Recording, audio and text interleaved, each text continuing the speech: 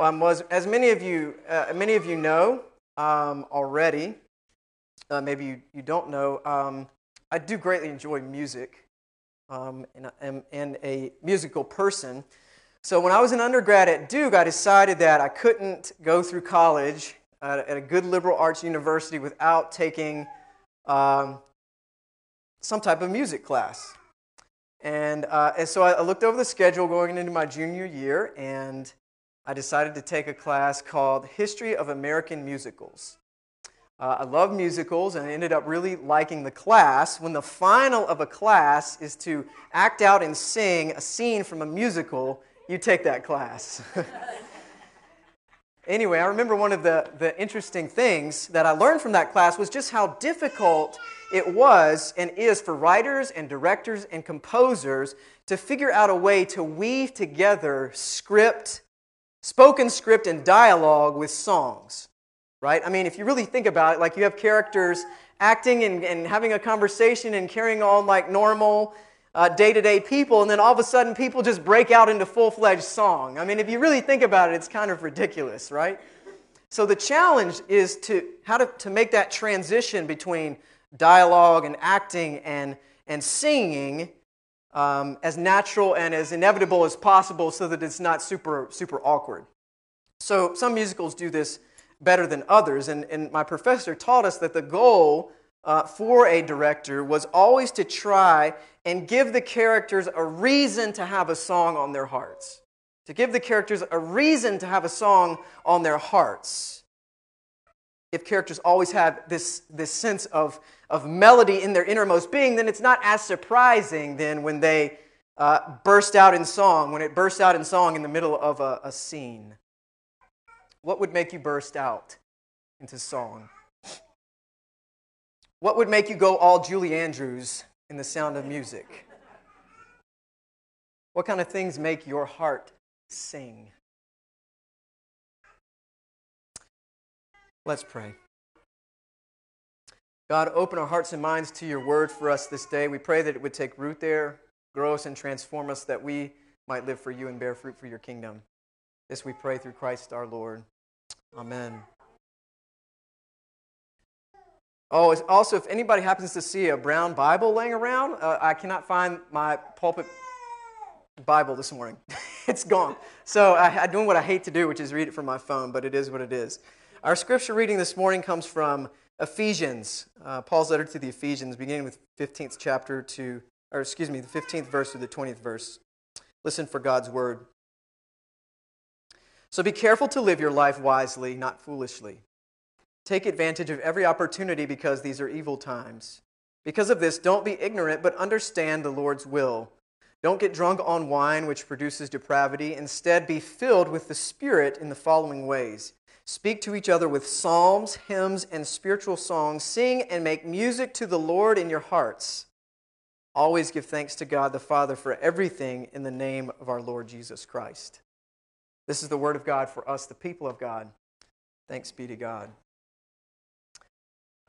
I get the feeling that Paul thinks we have a reason to sing as Christians.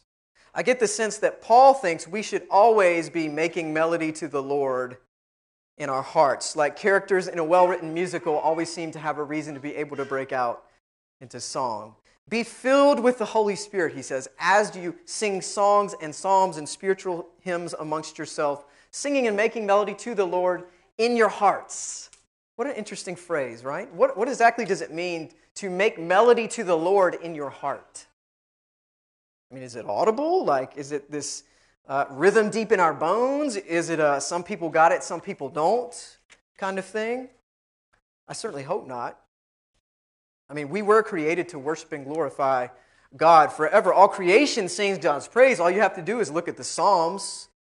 As the psalmist says, let the heavens rejoice, let the earth be glad, let the sea resound in all that is in it. Let the fields be jubilant, everything that is in them, and all the trees of the forest sing for joy. So all creation rejoices before God, so don't we as well? Maybe making melody in our hearts is about having this underlying and permeating sense of joy and thanksgiving that continuously just compels us to praise and give thanks to God. An appeal to the heart is an appeal to the very center of our being, to our very core or essence, to be filled with praise and worship for God. The melody on our hearts is nothing less than our authentic response to what God has done and is doing for us. And so a heart song comes from the very center of who we are, the very depths of our existence. We worship a God who, as Paul has reminded us earlier in Ephesians, if you read through the letter, among other things, has blessed us in the heavenly places, who has adopted us as His children, who has made known to us the beautiful mystery of His will, who has saved us by grace, who has sealed us with the Holy Spirit, who has made us alive in Jesus Christ when we were dead in our trespasses, who has broken down the dividing wall of hostility, who has built us together into a dwelling place for God, and on we could go. I mean, how could we not, right? How could we not be filled with an inexpressible song of joy and thanksgiving? No wonder. No wonder Paul says and tells us to sing and give thanks from our hearts, because we've been filled with an inexpressible joy and thanksgiving because of what God has done. We've tuned into the melody of God's grace and love for us, and our hearts are now singing along. It's like a tune that you just can't get out of your head. But Paul is cautiously aware that our hearts can just as easily be tuned to other melodies, that we can just as easily begin to sing other songs. In fact, what he's suggesting is that whatever we try to let fill us up, whatever becomes our habits, becomes what tunes our hearts, becomes the song we sing. So no wonder then, Paul says, do not get drunk with wine, but be filled with the Spirit. When we're drunk with wine, our lives and hearts sing drinking songs. When we're filled up with self-centered power, our lives and hearts sing power songs. When we're obsessed with money, our lives sing money songs. When we saturate ourselves with Facebook or cable news or talk radio, we sing their songs. But Paul is saying, don't do any of that. Don't empty a $25 bottle of California wine and mistakenly think that the buzz we feel is evidence of the fulfilling presence of God. Don't go out and buy things thinking that the glee you feel is evidence of the fulfilling presence of God. Don't walk around in judgmental or self-righteous manner thinking how powerful and good you feel is evidence of God's presence. Don't soak up what the TV pundits say or your social media feed and mistake it for the gospel or the truth. Don't be filled with anything less than the Holy Spirit. Don't tune your hearts to anything less than the Holy Spirit, because it affects what you sing. The Spirit alone, God's loving presence, is what tunes our hearts to sing God's grace, as the great hymn says. Come thou fount of every blessing, tune my heart to sing thy grace. Streams of mercy never ceasing, call for songs of loudest praise. When we try to tune our heart, our innermost selves, our core being to anything other than the Holy Spirit, God's love for us, we end up singing the wrong kind of song. Instead of making melody in our hearts to God, we're just making noise. You know, interestingly enough, noise happens to be one of the means by which C.S. Lewis contrasts the godly with the demonic in his classic work, The Screwtape Letters. As Screwtape, the head demon, is writing to his apprentice demon about music, he says, "Music and silence, how I detest them both. No square inch of infernal space and no moment of infernal time has been surrendered to either of those abominable forces. But all has been occupied by noise. Noise, the grand dynamism, the audible expression of all that is exultant, ruthless, and viral. We will make the whole universe a noise in the end." We've already begun to make great strides in that direction as regards to earth. The melodies and silences of heaven will be shouted down in the end with noise. But I admit we're not quite there yet, or anything like it. Research is still in progress. Noise or the melody of God? Which is the song of our hearts? Whatever we try to fill ourselves with becomes the tuner for our hearts, becomes the song, the melody that we sing. So when we are filled by the very power and presence of the Holy Spirit, it tunes our hearts to the beautiful melody of God's love and God's way. And then at some point, just like the characters in a musical, the song that has been on our hearts, the melody deeply embedded there, infused and guided by the Holy Spirit, cannot help but to burst forth with thankfulness and joy. And it may not look the same for every person, but it is meant to come out and overflow somehow in our lives. And you see this in Scripture.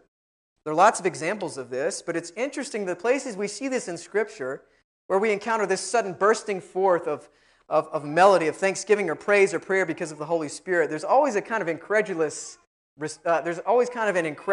reaction in response. Hannah did not yet have any children, and she went to the house of the Lord day after day, and she wept, and she poured out her heart and soul to the Lord in prayer. And as she prayed, Eli the priest observed her mouth, and she was speaking, but no words were coming out. Her voice was not heard. She must be drunk, Eli thinks. No, Hannah was just bursting forth in prayer. She was singing her song. When this Ark of the Covenant finally came to the city of David, David took such delight at it that he danced before the Lord with all his might, wearing nothing but a linen cloth. And the daughter of Saul looked down and despised him in her heart. He must be simply vulgar, she thinks. Oh, David was just bursting forth in praise. He was singing his song. When the unnamed woman that we talked about a couple of weeks ago came before Jesus and poured out that expensive ointment at his feet, wiped his feet with her hair and her tears, she's just a silly, wasteful sinner, they said. No, she was just singing her song. Couldn't help but come out. When the Holy Spirit comes upon the disciples as tongues of fire and as a rushing wind, they begin to speak in other languages. They must be drinking early in the morning. No, they're just bursting forth with words of power. They're singing their song. The melody that's on our hearts, God's tune, has a way of making its way out into our lives. Now, I'm not advocating that simply singing more strongly or robustly and joyfully out loud proves that your heart is making melody to the Lord, but for some, that might be true. Paul does say that we should be singing, always be singing psalms and spiritual songs and hymns together with one another as we're filled with the Spirit. And I don't think we can cheat our way out of this by claiming, well, I just can't sing good. It's about authenticity, not pitch. Christians have always been a people who sing to God, literally. For some, the melody of thankfulness and joy might come bursting forth in other ways. The song you sing may look different. A raw, honest prayer, through receiving Holy Communion, through an extravagant display of love, through a complete reorientation of your life, through a poem or a painting or some artistic creation, through sharing the good news of Jesus with a coworker or a friend. What matters most is that melody in your heart comes forth in your life. It's a song meant to be sung out loud. There's a bird in Europe called the chaffinch. And in Europe, this bird has become a very popular house pet. The bird looks somewhat like a robin, but sings like a canary. And there's some strange things about this bird. One is that if the wild chaffinch is not exposed to the adult male's song during a certain developmental period after hatching, it will never learn the song. For the birds that become house pets, once or twice a year, their owners must take them out into the wild in their cages so that they can hear the song of the wild chaffinch. If this doesn't occur, the birds begin to mope and grow despondent, and eventually, if they lose their song, they literally lose their life. You know, is it really different for those of us who have heard God's song and have God's melody in our hearts? but cease to sing it ourselves. When we stop singing, when making melody in our hearts does not come bursting forth in our lives, we can also become despondent and lethargic. And then where will everyone else hear that tune of God from?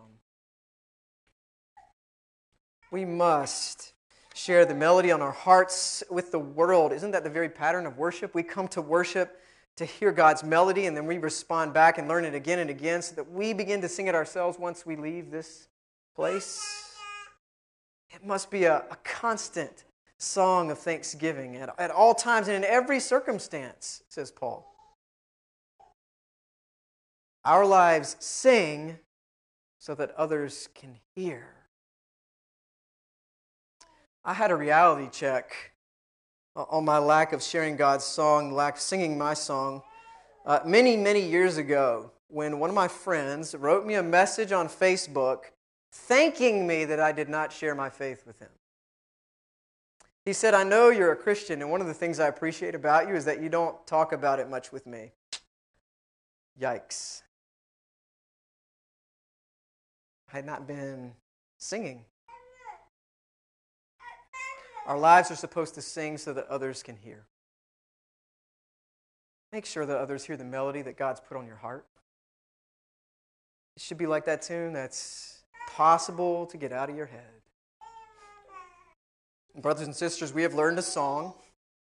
We have been taught the very love song of God and Jesus Christ through the power of the Holy Spirit that fills us. We have learned the song that speaks to the greatest good news the world has ever known. And now God is inviting us to sing it with every fiber of our being. How can we keep from singing? We can't. We can't. It's a melody that's laid on our hearts that overflows into every aspect of our life. And sing and play it we must, lest we forget it and we become out of tune.